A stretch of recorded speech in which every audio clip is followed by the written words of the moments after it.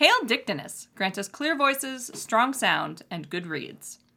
When you're actually dealing with these figures, the only safe, pragmatic, and operational approach is to treat them as having a being, a will, and a purpose entirely apart from the humans who evoke them. If the Sorcerer's Apprentice had understood that, he wouldn't have gotten into so much trouble. Welcome to Demons, the 203rd episode of Three Pagans and a Cat. Our opening today is courtesy of 20th century Discordian Robert Anton Wilson. You may call me Ode. Merry meet, my name is Gwyn, Ode's mother. My name is Jackson, Ode's brother. And here we are. We're here! Last podcast in our current residence. house, in our current residence, which hopefully means that, well, we do know that we should be able to be on track for next week's recording. We've got it set up so that we should have internet. All our stuff should be moved out. I should have all of Sunday to get everything set up for recording. So next week we should be able to record. Even if the computer's set up on the floor, we're Yep. going to make it happen. And there won't be any air conditioning sound. There won't be any birds tweeting in our air conditioner. There will be new sounds that we It'll don't be know new yet. sounds that we don't know yet, but it's exciting and a new adventure. Though I will say when we've been in there, it's been pretty quiet. It's been quiet so far, yeah. Guys, so many things have happened. Oh my God. Since last week. Oh my fucking God. It's been a busy week. It's been ridiculous. We're now going into a whole different house than we thought we were last week when we Yes, talked we are. about this. Yep, absolutely. But we think it's a better one. Yeah, we think we're happy with the change, but holy shit. And we Oh my have God. keys and are moving things in, which is even better. Yep. But oh my God, the stress. So the last 3 days, which I normally spend doing research for these episodes, have been Crazy. an experience. Yes, very stressful. And we are just going to have as good a time as we can tonight talking about demons and demonology. But we cannot promise that we are incredibly knowledgeable. No. And I have attempted to look up stuff for 2 solid days, and I got a couple of facts. And a big part of that is because life has just been out of control since Thursday night. Yeah. But we're here, We're here. and we're doing a thing. So we're going to talk about this, and Demons may require a better rap later. But right. That's, I guess what I'm saying here is I've done some research, and I'm excited to talk about this topic, but it might not be up to our usual standards. That's right. Housekeeping. It is the first recording of the month. Yes. So I'm going to read the names of the patrons. Here we go. There are 38 kittens. We love you, kittens. There are 28 cats, and their names are Renjamin, Tiffany Kozash, Willow Green, Ebby, Nikki Norcross, Ashley Harkins, Amber Stark, Kelly Burt, Erin Kathleen, Nova Misko, Annabelle Lee, Firesong, Callie Flower, Rose Shepherd, Chris Mickelson, The Dryad, JD, Claire K.R. Miller, Christine Phillips, Melkor, Squiggy, Elisa Durka, Kelly Burt, Coney Briggs, Shokora, Rebecca Hillman, Laura Loki, and Cindy Barrick. We love you, cats. Yes, thank you to our cats. Who, remember, cats, starting in November, Yep. you're going to get access to review episodes that will be going up on our Patreon page. That's right. There are 61 hunters, and their names are Brandon Adair, CJ Kaufman, Hexaluna, Mary Rose, Mike Stanley, Misa Sky, Tony Ghost, Accipiter, Ivy Rose, Michaela, Cameron Grant, Ashley Ann, Maharet, Darby, Talia Franks, Justin Harrell, Starlight Lokison, Hells Tally, OK Lee, Druidic Heart, Daughter of Oak, Mach 2556, Alicia Noble, Precious Fire, Heather Lewis, Sophia Duncan, Roanoke the Wiccan Wizard, Kitty Catastrophe, Charlene Hughes, Goddess Incognito, Scheibe, Hrolfer, Andy Olson, La Petite Poisson, Loriana Lee Knapp, Saga, Melissa Gerben, Maddie Kuhns, Megan Kipper, Corvus Felidae, Kai Oakenshield, Ryan Hopkins, Teresa Tomlin, Roshala and Dasvid, David Dashifen Keys, Zemina Kokoro, Amy Martin, Darian, Sky Bierce, Saranth Odinson, Ushi Ursa, Victoria Selnes, Alyssa Addy, Ray Lathrop, Quinn Ann ASMR, Dahlia Darge, Jace Helmer, Jessica Jones, Lorelei, Charles Howison, and Stevie Thompson. We love you, hunters. Yes, thanks to our many, many hunters.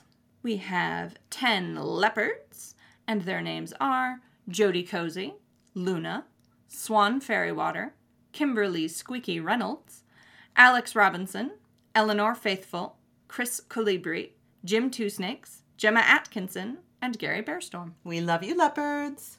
We have 5 tigers, and they are Around Grandfather Fire, Weavers of the Web ATC, Kelly and Jim, Amanda Hicks, and Crystal of Apothecary Teas. We love you, tigers. We have 2 panthers, and their names are Laurel Jade and Don Taylor. We love you, panthers. And we have 3 jaguars, and their names are Lori Phillips, Nolan Hayes, and Justin Stanage. We love you, jaguars. Yes, we do. And that is all of our patrons. Thank the gods we got through it. Yes. Because I know we did that just 2 weeks ago. Oh my gosh. Oh my gosh. All right, so let's see. Any other housekeeping we need to do? Other than a request for people to be patient with us? Yeah, please be patient with us while we move. Because of all of the literal housekeeping we have to do in our physical house. That. Also, we're going to be doing the holiday on the 15th. That's right. Yes. So the following Saturday after we move, Jackson and Gwen are going to be reading tarot at Valhalla, which is an event that's happening at Valhalla Tap Room in Kalamazoo. And then there was something else that we got. Oh, so we are not going to be recording on Halloween on Samhain because we're going to be doing Samhain things on that day. It happens to fall on a Monday, so there will be no recording on that week. That's right. Ivy Rose says, I'm so proud you remembered a holiday. Thank you! I'm proud of me too! They actually told me about it, and I didn't have to remind them or anything. Okay, we are house kept and House swept. time to talk about demons. Demons. And demonology. Demons and demonology. Figured I'd start with etymology, because Gwen called me out last week about the dragon etymology, so this time I came prepared with all my notes. Well, it's just usually, it's a thing. It is, yeah. Demon, spelled D-E-M-O-N, in English usually means a malevolent spirit of some kind. It comes from the Latin demon, spelled D-A-E-M-O-N, which just meant spirit, which comes from the Greek demon, spelled D-A-I-M-O-N. So many ways. Which meant a divine power or usually a lesser god. And that comes from the Proto-Indo-European word demon, spelled D-A-I-M-O-N, hypothetically, which meant divider, as in divider of destinies. I am here for the consistency that's so rare. Pronunciation, Yes. yeah. It's so, and Pronounced pretty much the same way, pretty much every time. So every time you attempt to say daemon or diamond, Yeah, you are actually mispronouncing. mispronouncing it. I've been guilty of this myself in the past. Well, I think it's because Damon became a thing in like pop culture when people were trying to be They were trying to intriguing. and they were trying to distinguish from like the Christian evil demon to be like, no, I mean the spirit version, and so they they're all the pronounced same. it, but it's just Demon. pronounced demon every single time. Which, to be frank, seeing how it's boiled down over the years, I can see how they got from A to B. very straight line of etymology there, yeah. Those of us who were raised as Christians, and I think just the culture in general have to get over the fact that all these words are pronounced demon. So the reason that demon from the Latin meaning spirit came to mean demon, specifically like evil or malevolent spirit, Right. comes down to early Christian writings. They used the word demon or demonon to refer to heathen idols. Yes. Ah. And that is where the concept to this day. So basically they took it as false idol demon. Exactly. Yes. And that's where to this day, pagan deities or deities of any other religion that isn't Christianity are, by Christians, considered to be demons. Yep. Early Christian, right? Like early Christian writings were using demon in this context, but it really like took off culturally as being a word that explicitly meant like evil spirit in the 15th century in the post-classical period. Which makes sense. Mm-hmm. Yeah. If you go back to older writings, sometimes you'll still see it used in the original, like, Latinate context. And here's the interesting thing. When I was doing my research, I looked up demonology, which, of course, is the study of demons or beliefs about demons and the hierarchy of demons. Right. Right? Which there are hundreds of hierarchies of demons, and all of them are different. Oh, so many. So many. And it is believed that demons are non-human, discarnate spirits that have never inhabited a body. So that varies. The demons are discarnate spirits thing. There are actually some, especially cultural context, where we use the word demon for a human spirit that has been altered after death in some way. Like a vampire? Yeah, it covers, like, physical undead. It also covers, like, there were some cultural systems that believed, like, malicious spirits were always the spirits of people who had died in, like, unclean ways. So, like, the never human part is ambiguous. And it's highly, like, culturally dependent. Gotcha. I thought this was interesting that ancient Mesopotamians believed that their underworld, called Ker, was home to many demons, and they were called the offspring of Arali or Areli. These demons could sometimes leave the underworld to, terrorize mortals on Earth. But they could also pull gods into the underworld if the god was misbehaving. But they could also be benevolent and do good things, for humans and deities. Yeah, and I think that goes back to, like, demon originally just meant spirit. It just meant, like, lesser spiritual force. And here's an interesting quote I found, because it said they generally did not have a cult for the various demon spirits in Mesopotamia, because since demons know no food, know no drink, eat no flower offering, and drink no libation.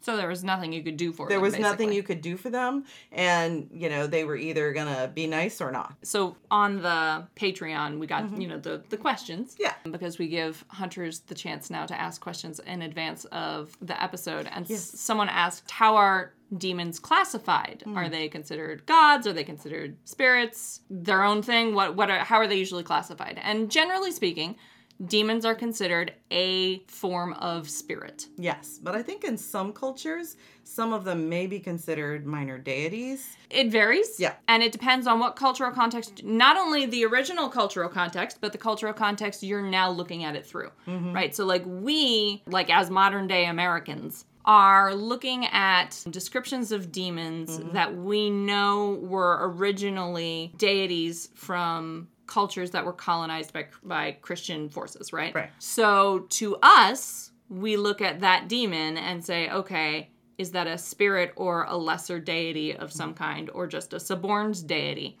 To the original culture, They were just a spirit? To the original culture, they were a deity. Oh, yeah, true. I don't think there is a meaningful way, a secret underlying truth to, like, classify, like, the power level of demons. Right. They just sort of, I think in the modern day, when we say demon, what we mean, because we don't just mean spirit anymore. No, not anymore. What we mean now when we say demon is some kind of spiritual force which is characterized by a hostile relationship to humanity.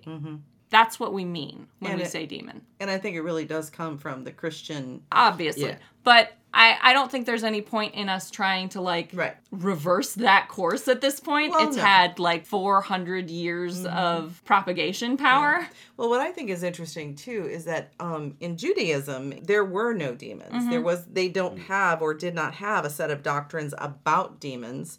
It was the medieval period. It's later rabbinical writings, where you get Lilith becoming a demon, and dye books the dye books and things like that. The development of demons as a spiritual group has gotten to a point where it's no longer possible to extricate the hostility element from what we consider a demon, because we do just use the term spirit for every other kind of... Right. It's true, yeah. That's true. And sometimes there will be writings about demons that do something not horrible, but it's framed in a sort of almost anti-hero way. Now, and to be fair, like, our perceptions of demons are, I think, still evolving. So, like, This is most obvious with Lucifer, but you do see it in other forms as well.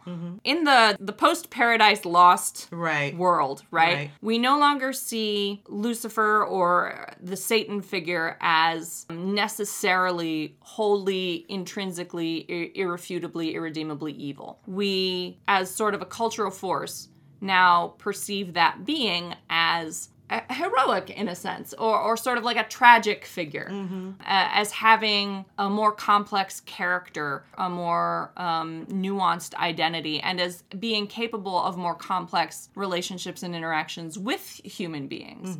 And so I think like this is still evolving, and we may eventually get back to a point where demon just means spirit, or it may mean like complicated spirit instead of necessarily evil spirit. Right. But I do think that process is going to take us another 100 years. Oh, I just think it's interesting that essentially what happened was we took a form of spirit, boiled it down to evil and bad, and then several hundred years later went, we can change them. And maybe he's not so bad at all. And we're like, character development, though. Everybody loves bad guy. That's basically what has happened. What is in the process of happening is humanity's love for the bad guy. Sort of. I don't think it's that simple, though. No, God, no. It's very much a simplification. I just think it's funny. And that's also like a perspective which looks at the demonic character as fictional. And I don't think the demonic character is fictional. No, neither do I. But I do think human perception of the demonic character is influenced by sort of cultural movements and by the demonic character itself. Well, do you guys remember This Present Darkness? It was a Christian novel. I think so. Written, I can't think of the man's name right now, Frank Peretti. He wrote these two novels. Oh, yeah. Yes. Yeah. His imaginative interpretation of demons and how they interact with humanity literally changed how evangelical Christians especially, but Christians in general, thought of demons, thought of how they interact with humans, and how they affect the world around humanity. And it is all driven by this one man's imagination and storytelling based on what he interpreted from, from his understanding of demons and things like that. You will now, 20, 30 years later, you've got entire It sort of books. penetrated the theology. Yeah, you've got entire books and sermons and people believing that this is how it really is when it comes to demons in a Christian understanding, in a Christian context. And a lot of it really does stem from these books. Yeah, Elle says based on what was effectively a fictional religious horror book. Exactly. I find it really, really fascinating, I guess, that out of all of the spirits and otherworldly forces, demons have been, for the most part, taken as like, this is something that may exist, they may not exist, but let's focus on them as a fictional entity and go from there and change our perception of how we perceive them instead of necessarily changing the thing itself. Does that track? I'm not sure what you're saying. So, demons themselves have not changed. Right. Our They're perception, the same beings that they were 2,000 years ago. Because of the fictionalization and mythologizing of them in the overculture, the way that we think about them has significantly changed. And I do think there is, like I said a second ago, that like demons haven't changed. They're the same beings they were 2,000 years ago. I don't think that's necessarily true. I don't think spiritual beings are static. I think they can grow and evolve just as humans can grow and evolve. And I think there is a certain amount of like symbiotic growth and evolution there, where as our perceptions of them change, they change, and as their perceptions of us change, we change, and we are influencing each other. It's that that physics principle of once you observe something, it changes. Yeah. Yep. Well, quantum uncertainty. Rhiannon makes a good point of Dante's Inferno and now the modern perception of hell based on that description. On the levels. On the levels, the rings of hell and all of, and even just the fire, the flames, all of Dante's description of hell is now a huge part of cultural perception of what the underworld is like. And in some cases, like people's literal theology. Yes, exactly. And it makes me think back, do you remember when we talked in a previous episode 1,000,000 years ago about The Exorcist and its influence on the culture and how people in general perceived demons, perceived the possibility of a human being be possessed by a demon. That just shows how mythology and fiction and storytelling and all these things, perceptions are influenced. We are creating our own mythology. Yeah, I think kind of what I find the most interesting about it is, at least in the now, the mythology of deities seems quite static because a lot of it was written very long ago, and to us it seems just like a concrete thing, but the developing mythology of demons is very much still going. That's a good point. So I wonder if that's because, a lot of us obviously come out of Christianity, or we were influenced by Christianity. And so we have this perception of like the written text is sacred. The written text defines the limits and boundaries of a religious system. And that's not really how religions were. No. Like when they, especially the religions that are being reconstructed now, they weren't static in that way. Often what we are reconstructing is this like Frankenstein's monster of a religion where we're taking pieces from like different time periods and different places and just like a vague overarching cultural connection between them and just sort of stitching them together. And so we're getting these really these contradictions and these confusing elements because these belief systems were changing over time and evolving. And I wonder if the reason we still see that happening with our understanding of demons is because although there were some written texts about demons and demonology throughout various time periods, they all contained like irreconcilable contradictions. And so no one ever took them as gospel. Right. So, and now that things have kicked up their development again, it feels much more changeable and malleable within the human perception and our overculture, as opposed to those things that we take as truth. Yeah. I think an interesting philosophical question, to be honest, and a religious question is, if you right now sat down and wrote a entirely fabricated new piece of myth about a deity that you were a part of the culture of, and that then becomes accepted, does that become a part of the mythology? I think so. And this is actually something we discuss sometimes in heathenry, because there are people who are writing new myths about the gods, or who are expanding on fragments of old myths, or trying to tell new versions of myths we know we've lost. Like we know we're missing some of Heimdall's stories because we have references to them elsewhere. And so people will be like, okay, well, I'll try to write that Heimdall story. Obviously, there's a lot of debate in the community because you get people who are like really hardline Reconstructionists and people who are like really intense revivalists, and they butt heads a lot. Personally, and we saw this a little bit with Dictinus too. Dictinus is the god we have discovered and or created collectively, the three-pack pride. Column A, column B. I don't think it really matters which one. No. But various people in the pride have written stories for Dictinus and have shared them. And they're very beautiful. They're beautiful stories, and they don't necessarily like match up. Like the Dictinus in this story and the Dictinus in that story are not necessarily the same vision of Dictinus, but they are both accepted as like the canon of Dictinus in as much as such a thing exists. And so I do think those things... But, fast forward 200 years, will Dictinus be a recognized deity? Exactly. And which because of those... so many people have written about it. Exactly. And which of those stories will be preserved and will be remembered by future generations and become like, oh, this is the mythology of Dictinus. And I do think there is a sort of mythic timeline, which is not linear or connected to a human understanding of time.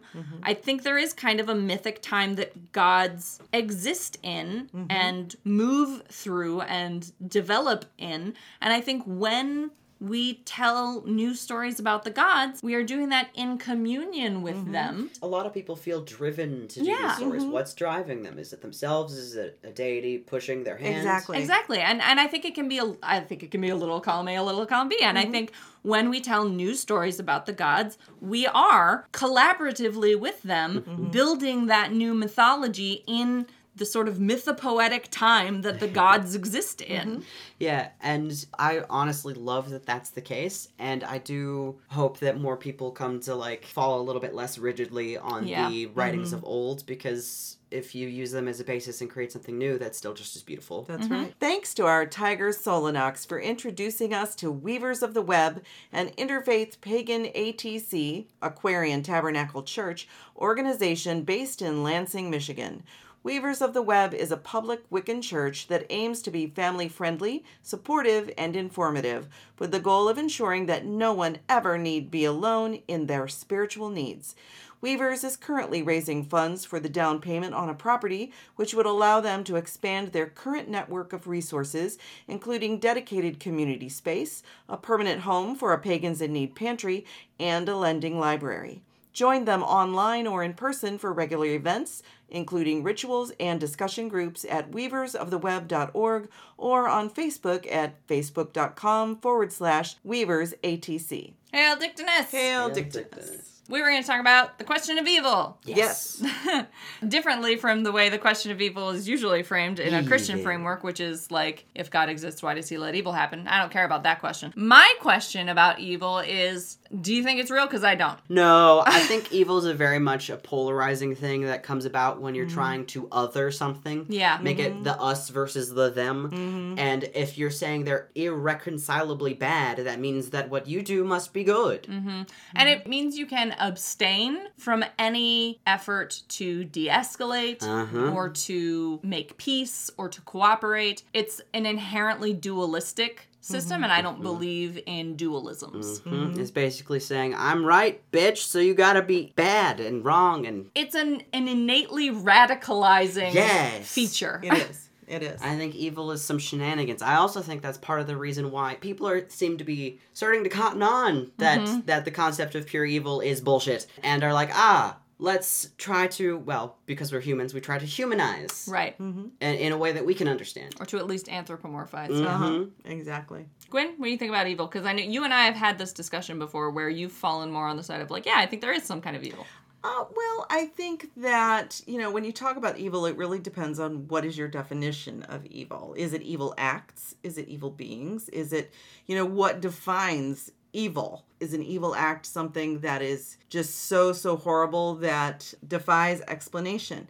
I guess that's where some people are like, this is just inherently evil. Hitler's annihilation or attempts at annihilating the Jewish people. That's a pretty evil thing to do. But I don't think calling it evil is useful. Yeah. I think calling it evil means you get to other Hitler. Yeah. And when you do that, you don't have to explain or justify or understand how we got to that point. How we got to that point, how the people of that era. Or even just how chose he to got follow to that point. Exactly. Like how he as an individual got to the point where he was capable of perpetrating this kind of act. Malicious destruction. Yeah. So, a conversation that I've heard specifically about Hitler, there was an argument to be had about it. If you other Hitler in a way that makes him a monster and no longer human, you then set yourself up to pass by the next person going down that path. Right.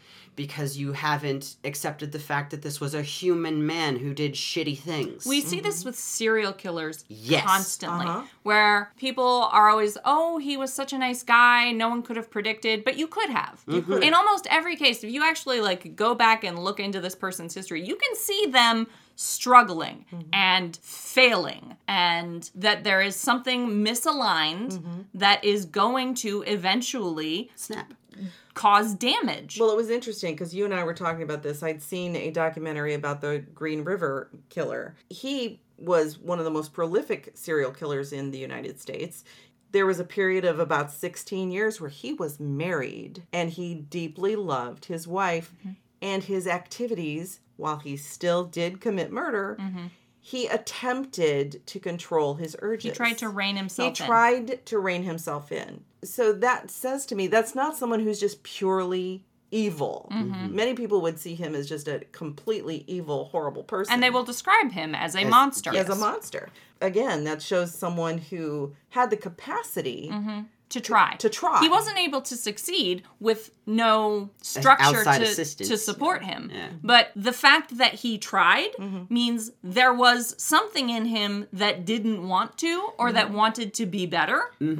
I honestly think that the concept of pure evil or monstrous really falls into the thing that happens all the time where if you ignore history, you are forever doomed to repeat it.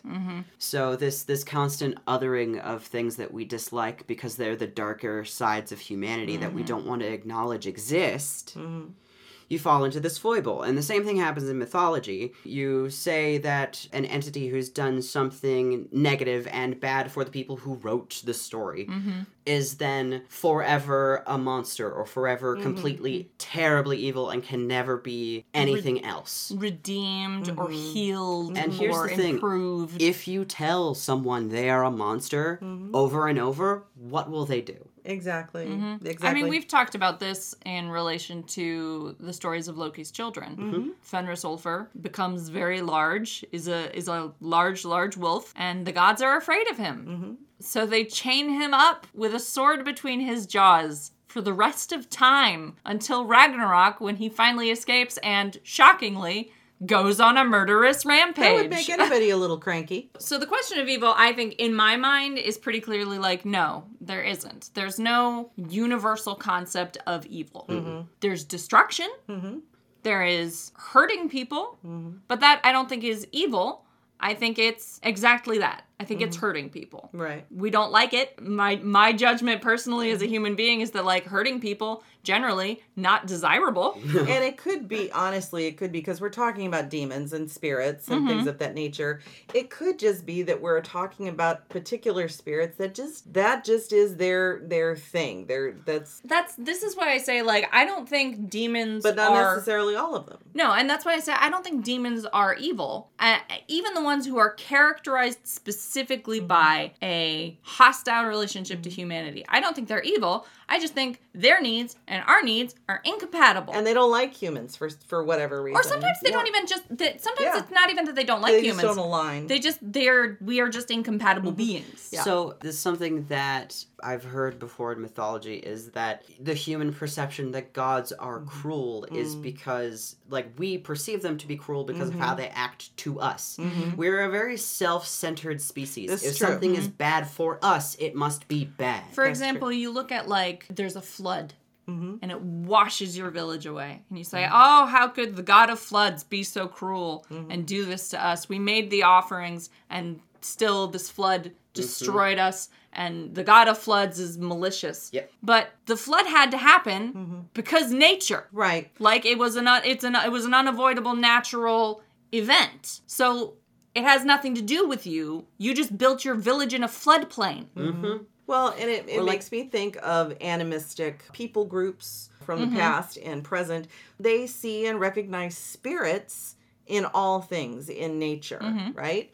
And so they're neither necessarily good or evil or malignant or They just are. beneficent. They just are. They'll make offerings for favor or for protection, but it doesn't make them, these deities or these spirit beings inherently one way or the other. They just what they are. So it reminds me of that sea goddess we talked about the other day, who drags people down to the depths and shatters boats and the violence of sea. And I feel like a lot of people find that deity to be negative. She's spooky. They don't like her. Yeah, she's spooky and don't like her. Spooky. But really, it's just the literal deification of uncertainty and violence of humans on the sea. Like, it's a worldly force and an otherworldly force combined. I'm going to make an analogy. Demons are like bears. Oh, yeah. They're just out there, existing, doing their own shit in the wilderness, which is their place. And then sometimes a human shows up. And the bear can react in a couple of different ways to a human showing up. And this depends largely on how the bear has interacted with humans before. If it's been food conditioned, it thinks that's a snack. And it approaches the human being. And a bear, even that isn't trying necessarily to eat you, is just a big, dangerous animal. And so, because other humans have created conditions that have made this bear dangerous to humans, you are now in a hostile encounter with this animal. Sometimes, the bear's never seen a human before, or it's seen humans but managed to keep its distance, so it just wants to go away from you. But how the human reacts to the bear's desire to go away from you determines whether the bear is going to be able to do that or is going to have a defensive response. Humans are driving how dangerous this bear is going to be. Yeah, this honestly reminds me of something that I read once, so it may be anecdotal, that to birds, human posture looks like just aggressive, come fight me. Which is why people get attacked by geese all the goddamn time. Because to their perspective, we are challenging them just by being in their presence. Mm-hmm.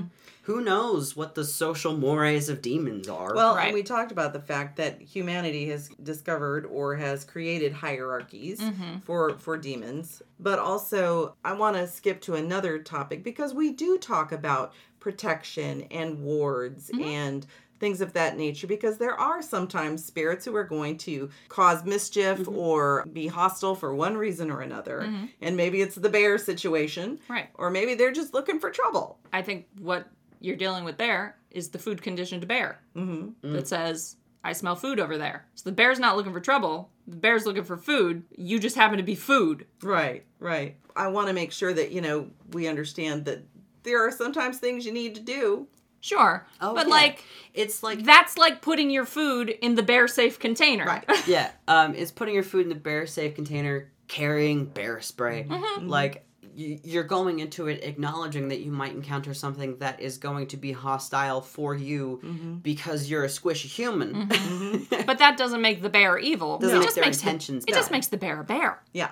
So where do we throw negativity or negative energy into this question? I think it depends on how sentient it is. Yeah, and I also... Is it a sentient being? Then it's the bear. Is it just bad vibes? Then it's like some company's been pumping chemicals into the air. I think negativity is a bad term. I think something that is a little bit more true to what we're actually intending is it harmful to you? So there's bunches of ambient energy, let alone other entities, that are just around that might be harmful to you or neutral or benevolent or whatever whatever have you. So you obviously protect yourself from what are essentially environmental hazards. Yeah. But that doesn't mean that thing that is bad for you is a bad thing. Or that it doesn't deserve its own existence. Yeah, it's like what the fuck, wolves. Wolves can kill a human real fast, but they're phenomenal for the ecosystem. So I do want to talk a little bit about the Lesser Key of Solomon. The Lesser Key of Solomon is not written by Solomon. No. Let's just get that out of the way. It's pseudo-epigraphic, which means it is not written by the person who claims to be the author. But who wanted the authority of the person of the proposed author. That they proposed as the author. Yep. And it is multiple books, various Arses. The one you're probably most familiar with is the Ars Goetia. And it contains a hierarchy of demons and a list of demon princes and dukes of hell, heavily based on Christian understandings of demons and mythologies. And it describes various ways to bind and trap demons and force them to do your will. Very sort of traditional ceremonial magician shit. And I personally am not a fan of binding or trapping any entity to do anything for me. If it's not going to be a fair cooperation, I'm not interested in the relationship. I'd rather have a magical partner. Yeah. I want cooperative spirit interactions. I'm not interested in subjugating anyone. And also just forcing an entity into a box and say, do what I say. You're not going to get good results. Yeah, no, you would think not. But something I find really interesting about the demons that are described in the Lesser Key of Solomon is that almost all of them are given teaching roles. I mean, they're described as having, various magical powers and things like that. Can make women fall in love, can render people barren, can, cause shipwrecks, all that kind of stuff. But almost all of them are also given a teaching task. They are, uniquely suited to teach the magician about science or about philosophy or about history, math, art, the development of beauty. All of these demons have lessons that they are specifically described as teaching to the magicians who summon them. You know what? That would make sense if it's heavily based off of the Christian understanding of what demons are, or just that kind of entity, because what did Lucifer do but give humans knowledge? Yeah, exactly. And in the Lesser Key of Solomon, the understanding of demons is that they are fallen angels. That's the thing that I think is the most obvious thing about the Christian understanding, is that, yes, they were at one point beings of light. Handcrafted by God. Handcrafted by God, who then followed Lucifer into a quote-unquote rebellion and were transformed into demons or evil beings. It's interesting that they maintain this level of teaching and skill that they had from before. Not all, but many of them are described as still being very beautiful, being very wise and knowledgeable, and some of them are even described as being kind as long as you keep them in the trap. That, like, as long as the magician has control over them, they can be, like, good partners. Right. So, I don't know. The Lesser Key of Solomon is, like, I wouldn't take it as a workbook for anything personally, because, like I said, I disagree with the fundamental tenets of the Lesser Key of Solomon. But I think it's an interesting perspective on demons, because it's one that does see them as naturally hostile to humanity, as sort of naturally evil. But it interprets that evil in such, like, a complex way. So there's this person that I follow, I think he's a museum curator, who was talking about demons once, specifically about the representation of demons that's very goat-like. And he was like, to humans, you look at that thing with the eyes set very far back and the slit pupils, and it looks... Or the bar pupils. Scary. Yeah, well, it looks scary because it doesn't look human. It looks like something other, but it's just humanish enough to hit that, like, uncanny valley. This is a creepy thing that I need to avoid and is dangerous to me. But what he was specifically mentioning was all of those characteristics, cloven hooves and the horns and the eyes, are the features of a prey animal. So if that sort of demon physically popped into the plane somewhere, they would more likely be, I think he said something along the lines of, yes, you have forward-facing eyes and look like a predator and have very sharp teeth. Please don't eat or step on me. And that the majority of this type of entity would likely be an herbivore, because that's what goats are. Right, like from a biological perspective, the way demons are, like, physically constructed makes them not dangerous. No, so I find it super fascinating. I've just found that perspective interesting. At that, because it looks other, it must be dangerous. But what do we look like from their perspective? And are we just imposing our own, this is different from me, so it's bad? Elle asks, or did they choose a prey form intentionally in a misguided attempt to appear non-threatening? That's also an interesting possibility. Who could say? And I imagine it would vary from demon to demon. But it's definitely something to keep in the back of your mind when you're judging something based on its appearance.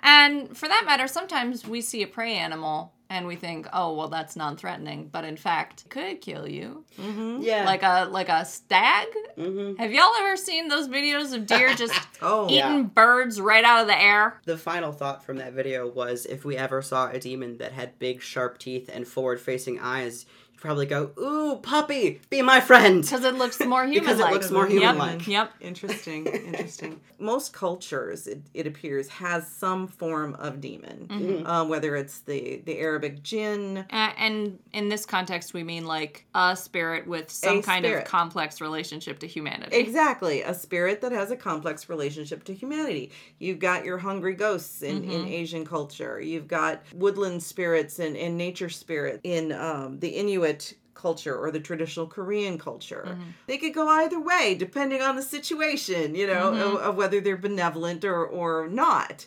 Spirits Try not to categorize them as angels or demons, just spirits. Spirits who have close and complicated relationships with humans. So I actually have some interesting thoughts on hungry ghosts, because they tend to be someone that was wronged in life and has come back for some sort of, like, righteous vengeance.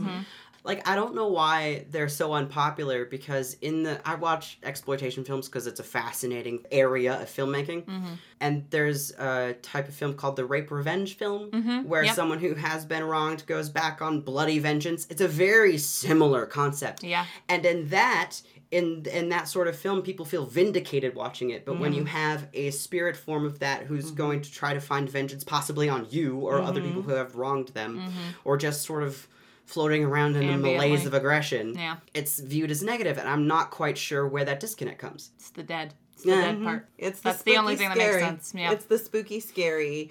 something that we cannot see or understand. And I think it's sort of natural. There's a perception, which I don't think is necessarily right or correct, but I think it is sort of a natural human perspective. Mm-hmm.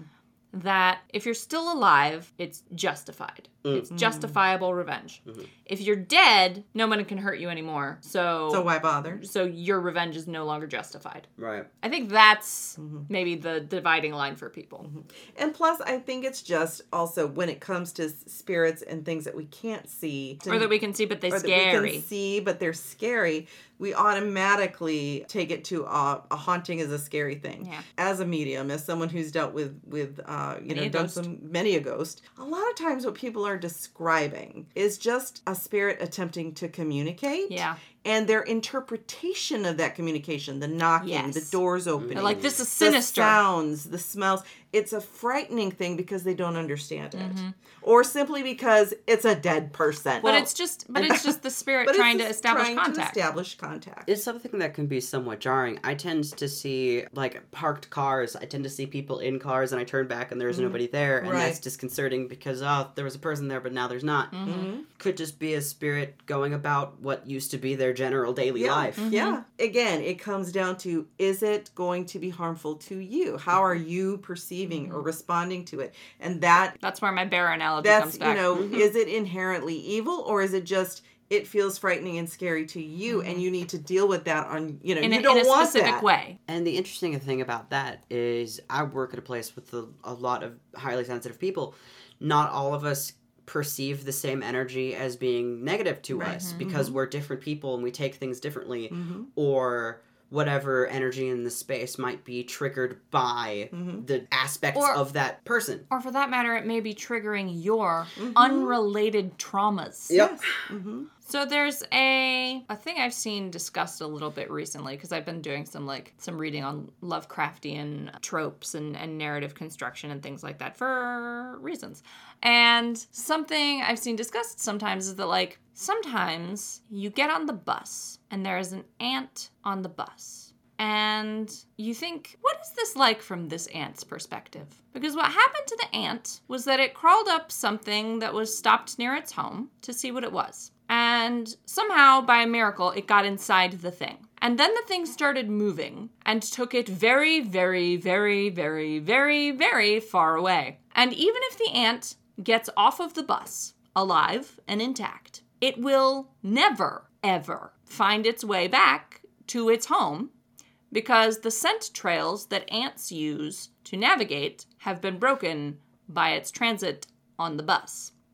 And that is what a Lovecraftian horror experience is. It is a human being entering into and engaging with an experience that is completely does not care about the existence of the human.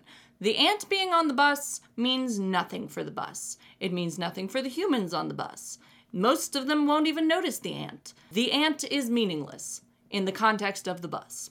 But to the ant, everything has changed in horrifying and incomprehensible ways. Mm-hmm. That's, I think, why people freak out about demons. Mm-hmm. Yeah. You are encountering and interacting with something that has no relationship or interest in you whatsoever. And either you manage to establish some kind of relationship with that or you don't, but either way, you're engaging with something that's so past your understanding and so disconnected from and irrelevant from your world that there's no way for you to completely reconcile it with your worldview. Mm-hmm. I think that's why it's horrifying. And I do want to say, I don't think people should ignore their sense of if they feel like they're in danger or things of that nature. We want to be in tune to our environment and aware and not do stupid shit. Right. Take reasonable precautions.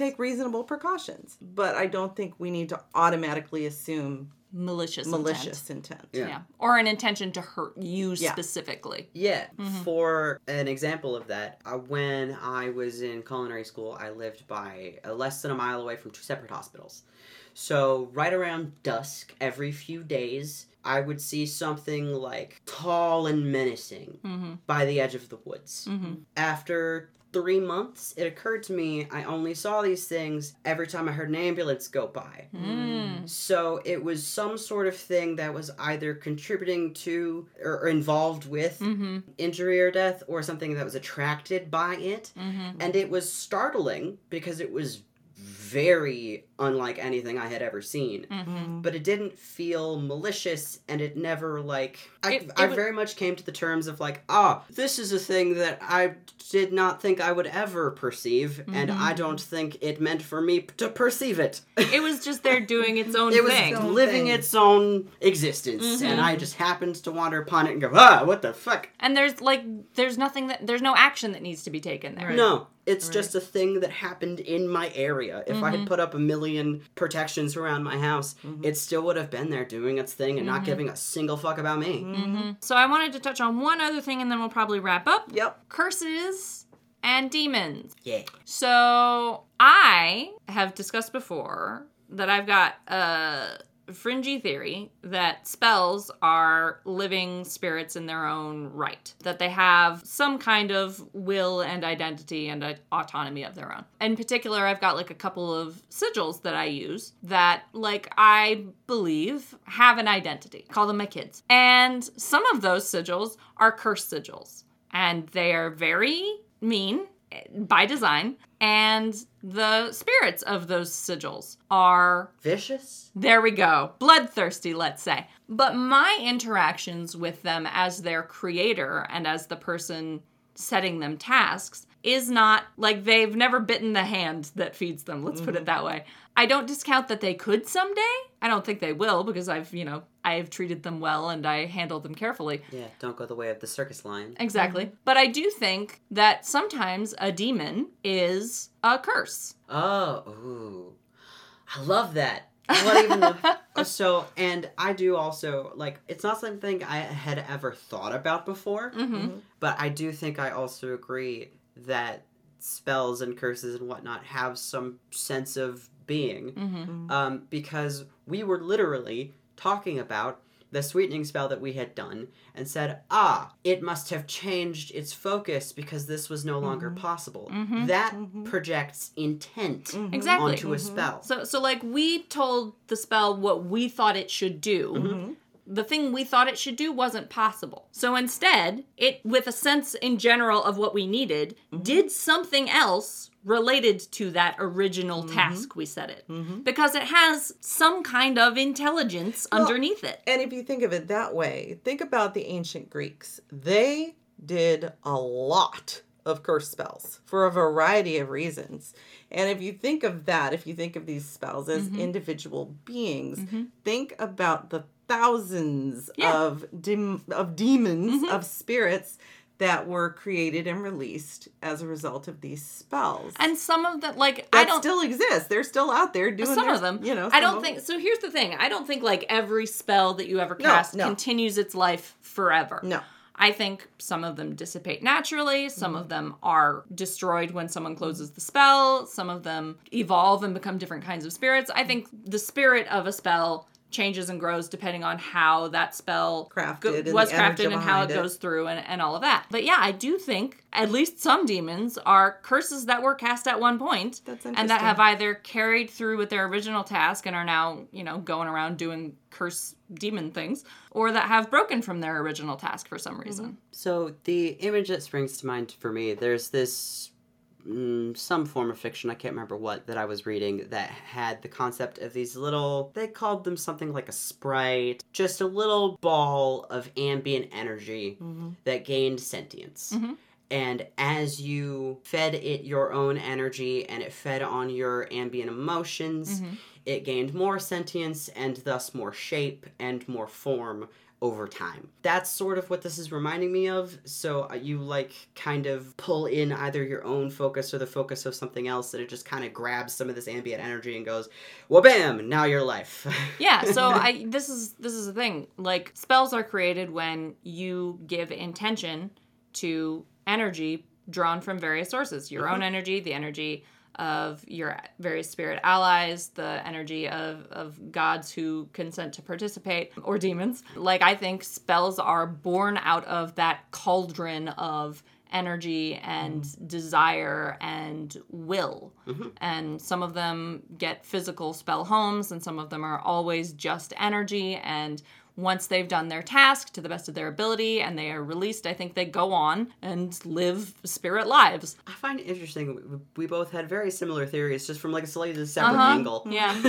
Yep. So I think that probably covers what we're going to say about demonology. But I did want to say that, because obviously I will mention that, like, I know some people who work with demons who do it very successfully. And I do too. Like, just have regular relationship, like what I would consider normal spirit relationships with demons. And I just wanted to say there's a couple of resources if you're, because we didn't go very traditional, right? Obviously, and we explained why.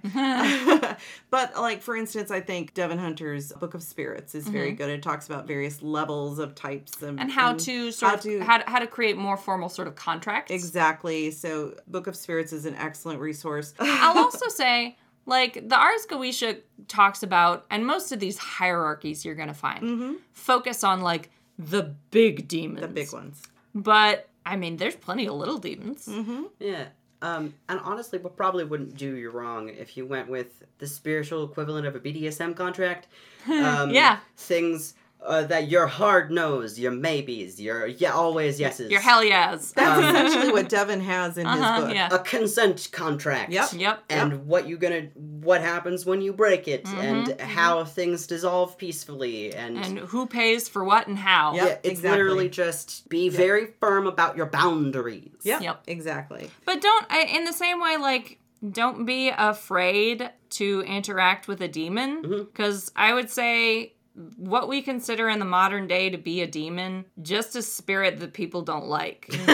Yeah. And I like plenty of things that people don't like. I would, Elle makes a really good point about, are there any trustworthy sources about demonology that aren't like Golden Dawn, occultish, or Christian?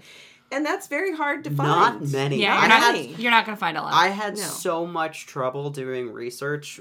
One, because we've been very busy, and two, because I found like 1,000 things, and all of them had like keywords that made me go, Yeah, you're going to find a lot of demonologists are Catholics. And so that, it just, you are going to run into those resources. It's going to be mostly ceremonial. It is going to be mostly ceremonial stuff. It's a sticky subject. So I think we're going to call it there. Up. I guess what I would say is, like, I don't have a handy, like, easy resource for you. I don't think there is one. No. And I don't think you really need one. Just go out and reach out to spirits, and if you find one that's, like, most people would consider mean, don't just, like, automatically kick it out of the house. Maybe see if you can make an arrangement. And that's not to say that texts on demonology are worthless. They're fucking fascinating. It gives you a very interesting idea of the perception of demons at the time in which they were written. Right, exactly. From the worldview from which they were written. Right. So they're interesting from a historical perspective. From a historical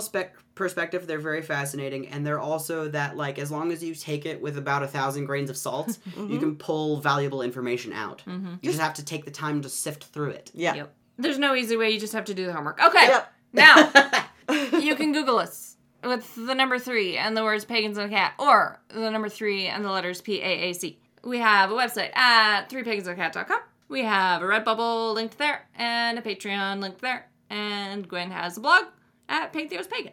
And a TikTok. And I think that's it. I think that's all the things we do. And yeah, that's about it. Yep. Okay. So goodbye. Goodbye. We will see you next week from a new location. Yes. Which we'll see what it sounds different like. Sounds. Yeah. Different sounds. All right. Goodbye. Goodbye. Goodbye.